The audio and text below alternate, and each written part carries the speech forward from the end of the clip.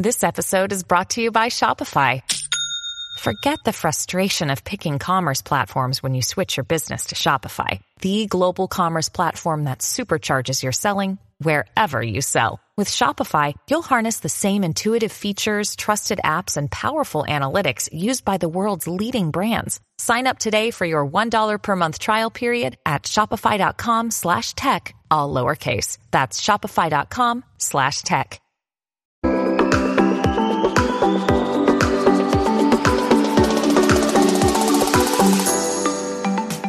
Hi everyone, welcome to the Value Inspiration Podcast. My name is Ton Dobbe and I'm the founder of Value Inspiration. The purpose of my company is to help business software companies rethink what can be to become remarkable again. The goal that I have in this podcast is to inspire new forms of value creation by sharing compelling ideas and stories about the potential that we can unlock when technology and people blend in the right way. So my strong belief is that we can think big, and therefore we should. Doing so will help to create a better world for all of us. And this podcast is all about that. My guest on the podcast today is David Hofferberth, founder and managing director of Service Performance Insight. The cloud really enabled organizations that were spread out to do a much better job of communicating and collaborating. And so the market has really exploded since then.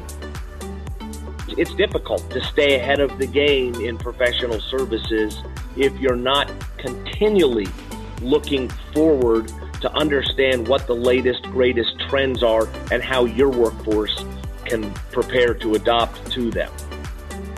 One thing that we've found is organizations that do a great job, an accurate job of planning, both revenue and margin, they succeed better everywhere else than all the other companies. Planning is critical, and professional service organizations, I don't think, do as good of a job as I think they'd like to do. You can't buy technology and then think, your problems are solved. You'll ultimately grow faster, make more money, have happier clients, have happier employees if you focus on the areas where you are performing poorly. This is David, founder and managing director of Service Performance Insight, a global research, consulting and training organization dedicated to helping professional service organizations make quantum improvements in productivity and profit. David has championed solutions for the professional services sector for over 20 years and provided guidance for hundreds of independent software vendors. His ongoing work with business and technology media enables his clients to remain informed and in front of the buying public. David regularly consults with professional service organizations and financial institutions around the world, and he's also the primary architect of the Professional Services Maturity Model, a strategic planning and management framework that has grown into the industry-leading performance improvement tool used by over 6,000 service and project-oriented organizations to chart their course to service excellence. During this interview, you will learn three things. Firstly, what PSOs should do to remain ahead of the game. Secondly, how PSOs should change to not be disrupted. And thirdly, where should they focus their IT investment to maximize impact. So, to get started, David, can you tell the audience a little bit more about yourself? Sure. My name's Dave Hofferberth. I'm the founder and managing director of Service Performance Insight, or SPI Research, as a lot of people call us. We track professional services organizations and the software solutions they use to become, as we like to say, more productive and profitable. Good. So why specifically the professional services sector, David? Well, about 20 years ago almost, I got involved in the early stages of a new product called Professional Services Automation. And I started doing research on it and really found, how important it was for IT consultants, management consultants, architects and engineers, embedded service organizations, and, so forth, how it could help them better plan and schedule their people, deliver projects, collect all the financial information so that they could get work done on time, on budget, and at the highest possible margin. So I started covering that in 1998 when I first wrote about it. And, 20 years later, it really has expanded to all the applications that professional services organizations use, again, to become more productive and more profitable. Yeah, that's an interesting discussion. I mean, I remember well that when we first met, I think it was 2000 or so, or 2001 in Sliedrecht in the Netherlands. A long time since then. So, I mean, that would be an interesting angle to get further into what the whole concept of this podcast is all about. Can you kind of elaborate quickly or in a couple of lines what you see as the biggest change from when PSA started to where it is today? What were the big shifts? The biggest change really came about 5 or 6 years ago, give or take, with the introduction of cloud-based solutions. And I know they've been around longer than that, but the cloud really enabled organizations that were spread out to do a much better job of communicating and collaborating. And so the market has really exploded since then. And, well, I mean, the cloud, I think, is definitely being a big enabler. From my perspective, there are a number of other things that have mixed into the game as well. Of course, there's clouds as an infrastructure. There's, of course, the data. There's the way we indeed communicate and have become mobile and the way we collaborate with each other. And, of course, then there's the enormous increase or the technology around analytics has gained much more power. So I believe that with the convergence of technology, we can think big and we should. Do you see any specific examples already lighting up in the PSO sector that are about thinking bigger than 5-10 years ago? Well, sure. I mean, again, I think, part of the move to the cloud was the analytics that, organizations were able to capture, share, to help better plan work in real time. And it's real important. And again, the previous question you asked me about changes, obviously over the past 20 years, the market's turned into more of a project-driven market, which means organizations in every vertical market have really focused on projects because they have a start date, a stop date, a cost, and hopefully a value delivered so that it's easier to calculate the ROI on it. So, all of these things happening in real time, the changes in the technology infrastructure over the past 10 years have really made organizations do a much better job of thinking forward, not just looking at some of the information that they've collected and could analyze and report, but really taking that information to see out in the future, to better understand, where they're successful, where they're not, what kind of people they need to be more successful and where they're not. And professional services is an interesting market. And I think every market is interesting, but professional services tends to get the best and the brightest, these consultants that are well educated, but the problem is they're very high in demand. And so organizations have to not only recruit them, they also have to hire them, train them, and then more importantly, keep them because, again, in professional services, your core asset is your people, and that knowledge walks out the door every day. So, again, the market is changing so fast that professional services execs have to stay ahead of the market. And there's a topic that a lot of people that I work closely with are talking about called disruption, and how the market is changing, how the markets are all being disrupted. And it's difficult to stay ahead of the game in professional services if you're not continually looking forward to understand what the latest, greatest trends are and how your workforce can prepare to adopt to them. I completely agree on this. So what are scenarios that PSOs and professional service organizations are doing in order to stay ahead?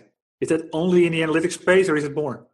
Well, I mean, analytics are a big place. I think, again, consulting is consulting. And so, these companies are all using analytics to better plan and then, determine where they should be selling, to whom they should be selling, and what they should be selling. But also what I'm finding, or we're finding at SPI Research, is that a lot of these professional service organizations don't want to just deliver a service.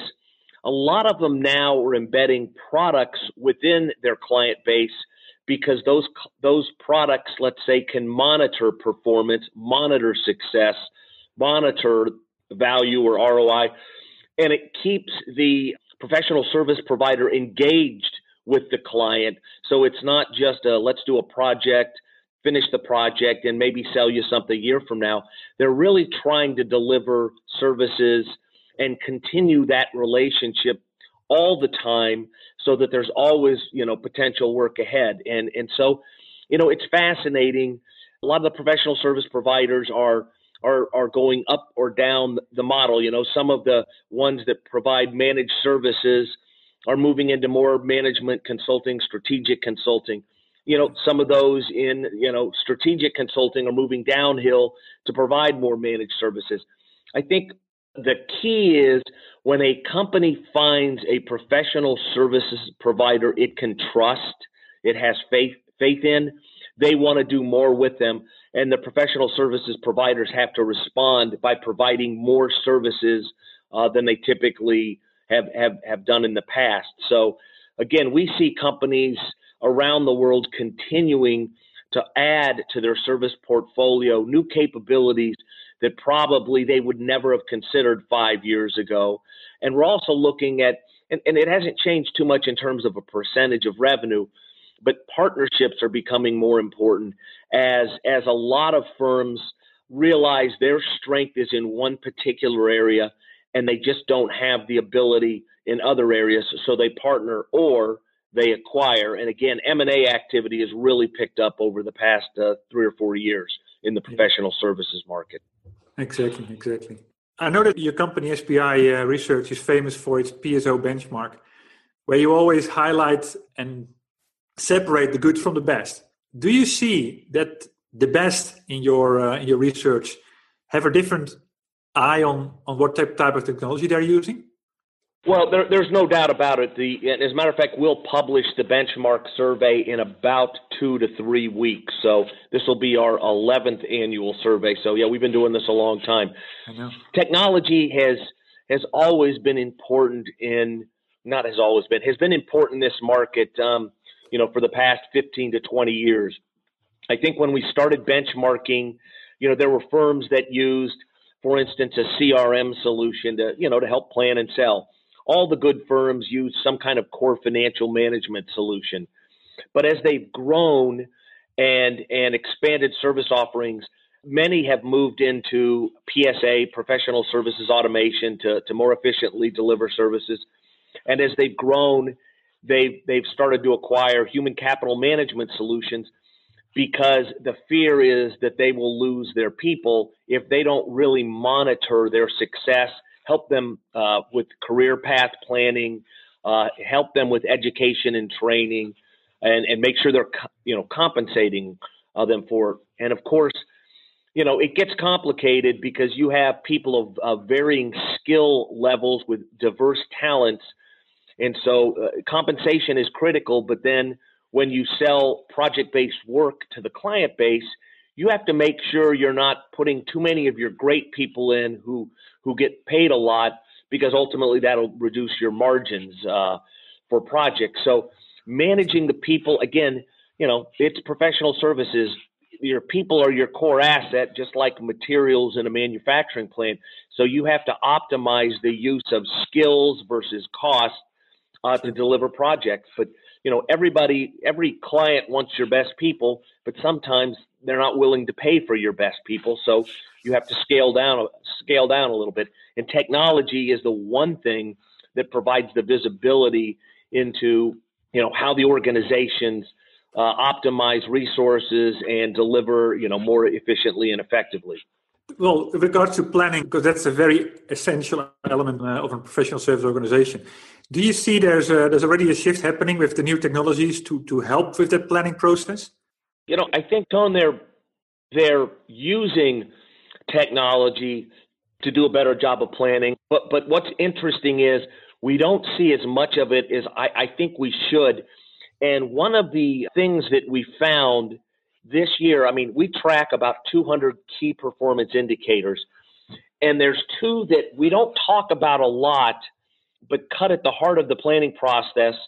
And that's at the beginning of a year or quarter. Organizations have to do a revenue plan, and they have to do a margin plan. The revenue plan tells them how much do we expect to make, therefore how many people do we need. The margin plan helps them better understand the breakdown of billable versus non-billable resources. It helps them better understand their investment that they will be able to make, given margin is the fuel for growth. And so they're both very important. And one thing that we've found is organizations that do a great job, an accurate job of planning, both revenue and margin, they succeed better everywhere else than all the other companies. It's, you think about it, you think about a company that says, well, we plan to do $10 million in revenue. Hey, we did, $12 million in revenue. Well, that's great. You beat your revenue goal by 20%. But the problem is that probably caused some conflicts in other places where maybe people worked too hard and got burned out, or you were hiring quickly but not hiring the right resources, and so attrition ends. And so continually monitoring your plans is the one way your organization will succeed going forward. So as you see jumps or reductions in the demand for services, or as you see margins going up or going down for whatever reason, you're better able to plan to make sure you have the right resources, both billable and non-billable on board, so that you can meet your numbers and, again, set you up for the next year and the next year and the next year. So planning is critical, and professional service organizations, I don't think, do as good of a job as I think they'd like to do. I've actually interviewed a person from an organization called Aptich. They're now using artificial intelligence to help exactly with that process. It's not exactly the planning process, but it's more the monitoring process and helping organizations to figure out at the earliest possible stage if things are going wrong so that they can change course again. Do you already see application of artificial intelligence and these type of technologies in planning process or execution processes? Well, again, it gets blurry in terms of, what the capabilities of these solutions are versus AI itself. I think what AI is doing the best job, of course, is planning going forward there. And again, like I said, a lot of the solutions that I cover have that capability. They may not define it as artificial intelligence, but it definitely serves that purpose as they look out and they understand who their current client base is, maybe who they plan to sell to and the types of services. And therefore, the AI capabilities give them the ability to forecast out what kind of resources they will need, what revenue they'll generate, and so forth. So believe me, AI, when I was in grad school back in the 80s, we started talking about artificial intelligence. And, probably for 15 years, you rarely ever heard about it. Well, I think over the past, 5 years, I just think because of the technologies these days that AI is starting to take off. I mean, and of course, you and I could talk about the Internet of Things and all the other interesting things going on. But I think AI is the one that will help organizations going forward with much better planning and planning capabilities. Yeah, I agree. There's an interesting distinction between where to use it. There's the whole role of automation, whereby technology and artificial intelligence type of technology is about doing the non-value added, repetitive things in a better way, freeing people up, so to say. And the other end is, of course, the augmentation way. So do you have any perspective on either two angles, automation or augmentation?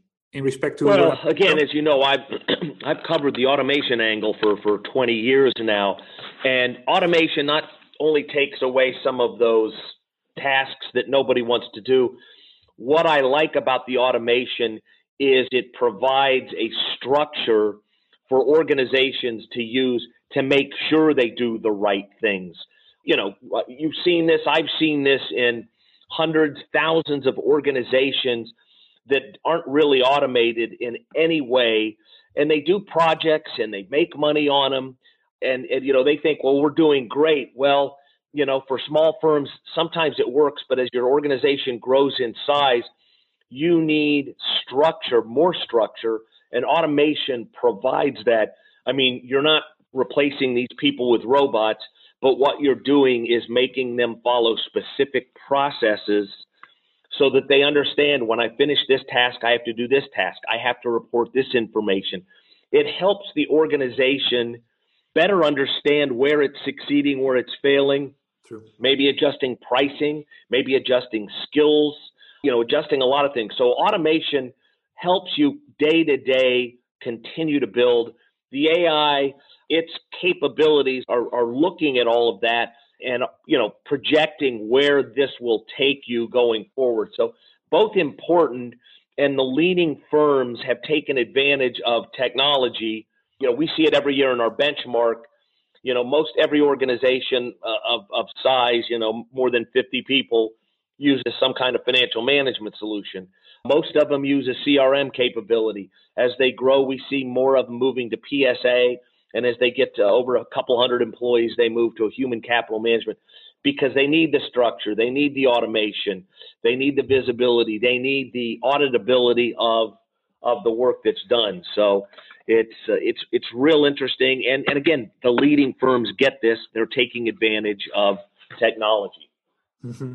Is the requirement or is the definition of leading firms always, by definition, big firms? Or can it also be leading firms as in small, nimble startups?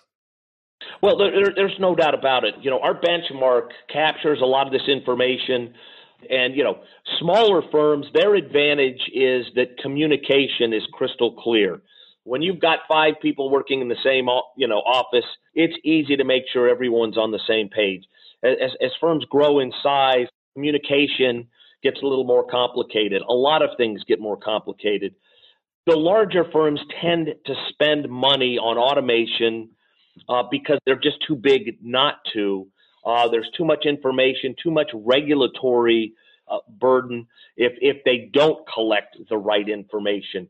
But there's no doubt we see small firms very mature, as we like to call it, in a lot of things they do. But generally, you see maturity increase as the firm, gets larger in size, brings in more information capabilities, integrates the information capabilities of the various departments, so that everyone, starting at the top, better understands where the firm is and where it's going, and therefore what do they need to do to improve. So it's fascinating to watch these organizations, and again, because of all the benchmarking, and I started doing the benchmarking back in I think it was 2001 on PSA solutions, to see the return on investment of these solutions for the organizations that not only buy them but use them. And again, you can't buy technology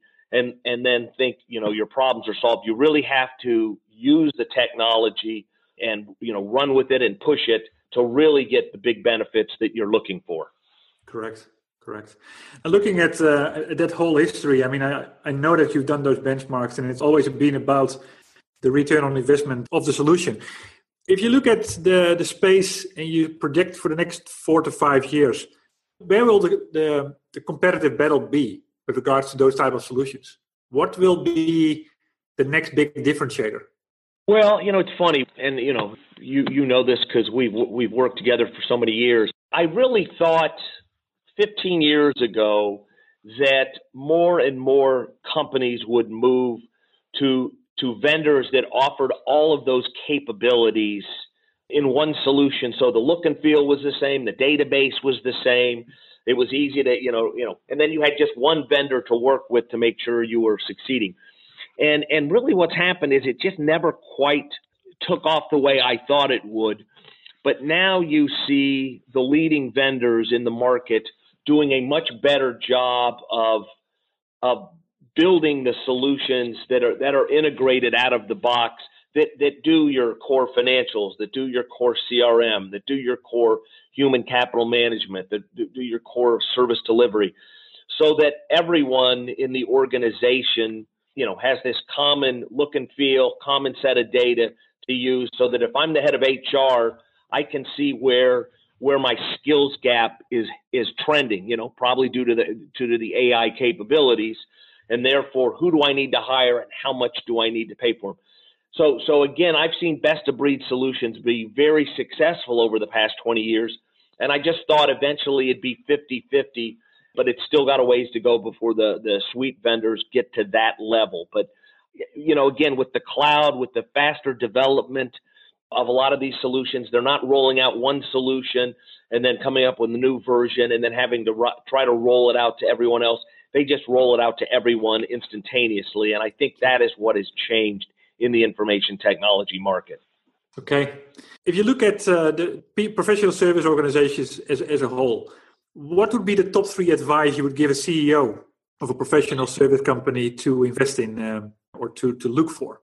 Well, the first thing that we tell every organization is they need to compare themselves to the benchmark we delivered, because we think that's what tells you where to start. So again, we break the market down into 5 pillars: your leadership pillar, your finance and op pillar, your human capital pillar, your service delivery, and then your sales and marketing pillar. We have different names.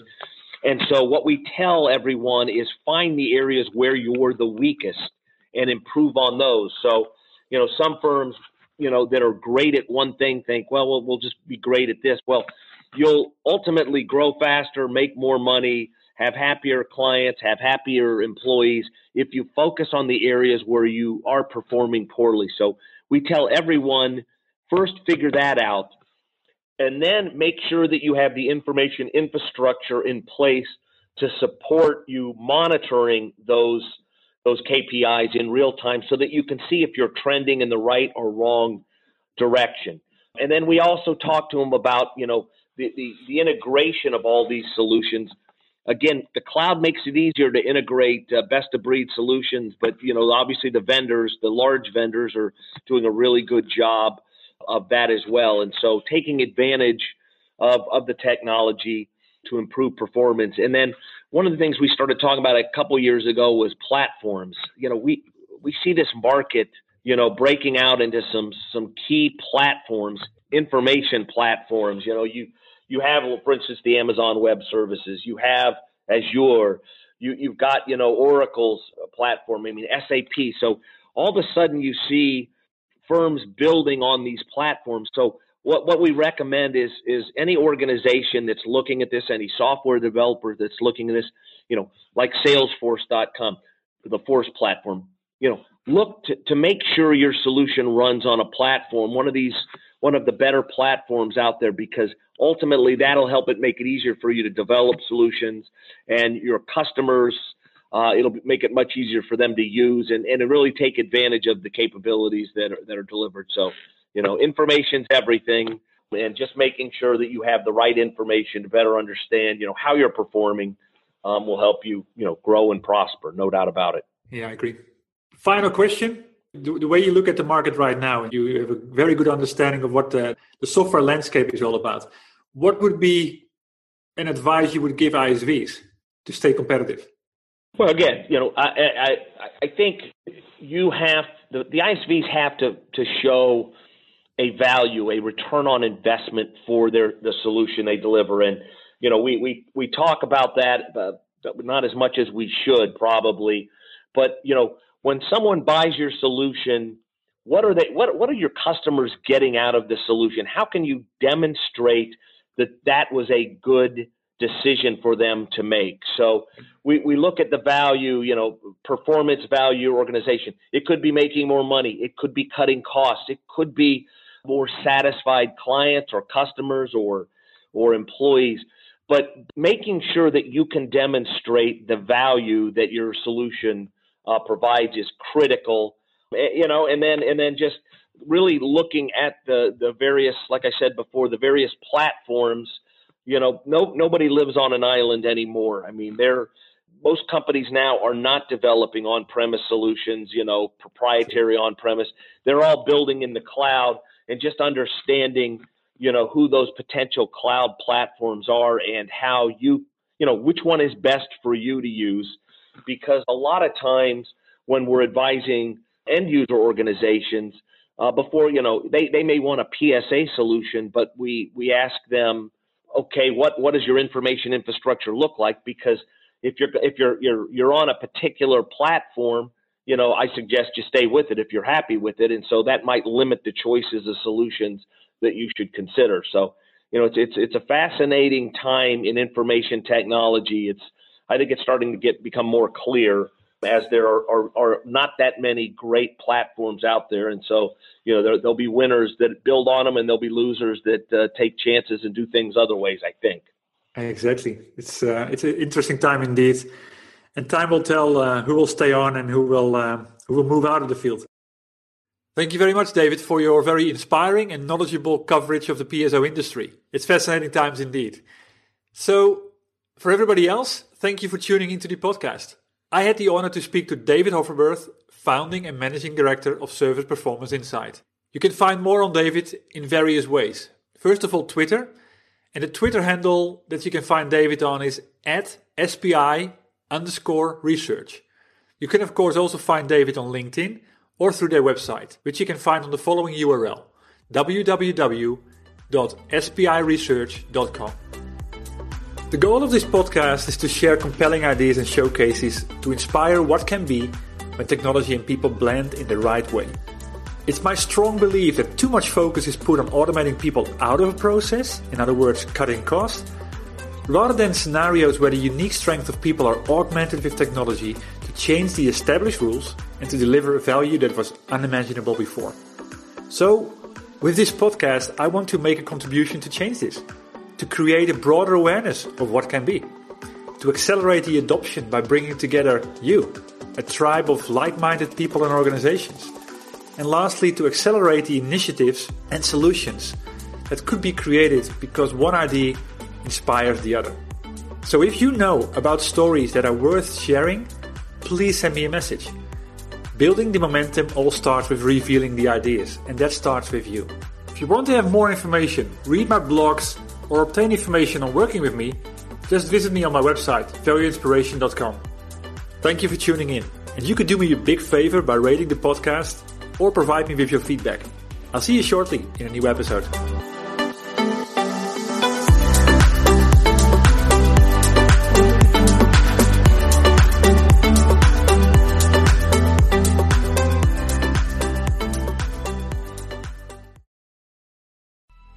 Coming up on 5 Minute News, I'm Anthony Davis. You might think it's partisan because maybe it's critical of one side or the other, but it's not. It's just the truth. And I think that's also something that's kind of unusual for Americans listening to the radio or to podcasts, because the news landscape in the States has been so partisan for so many decades. So 5 Minute News is verified, truthful, independent, unbiased, and essential world news daily.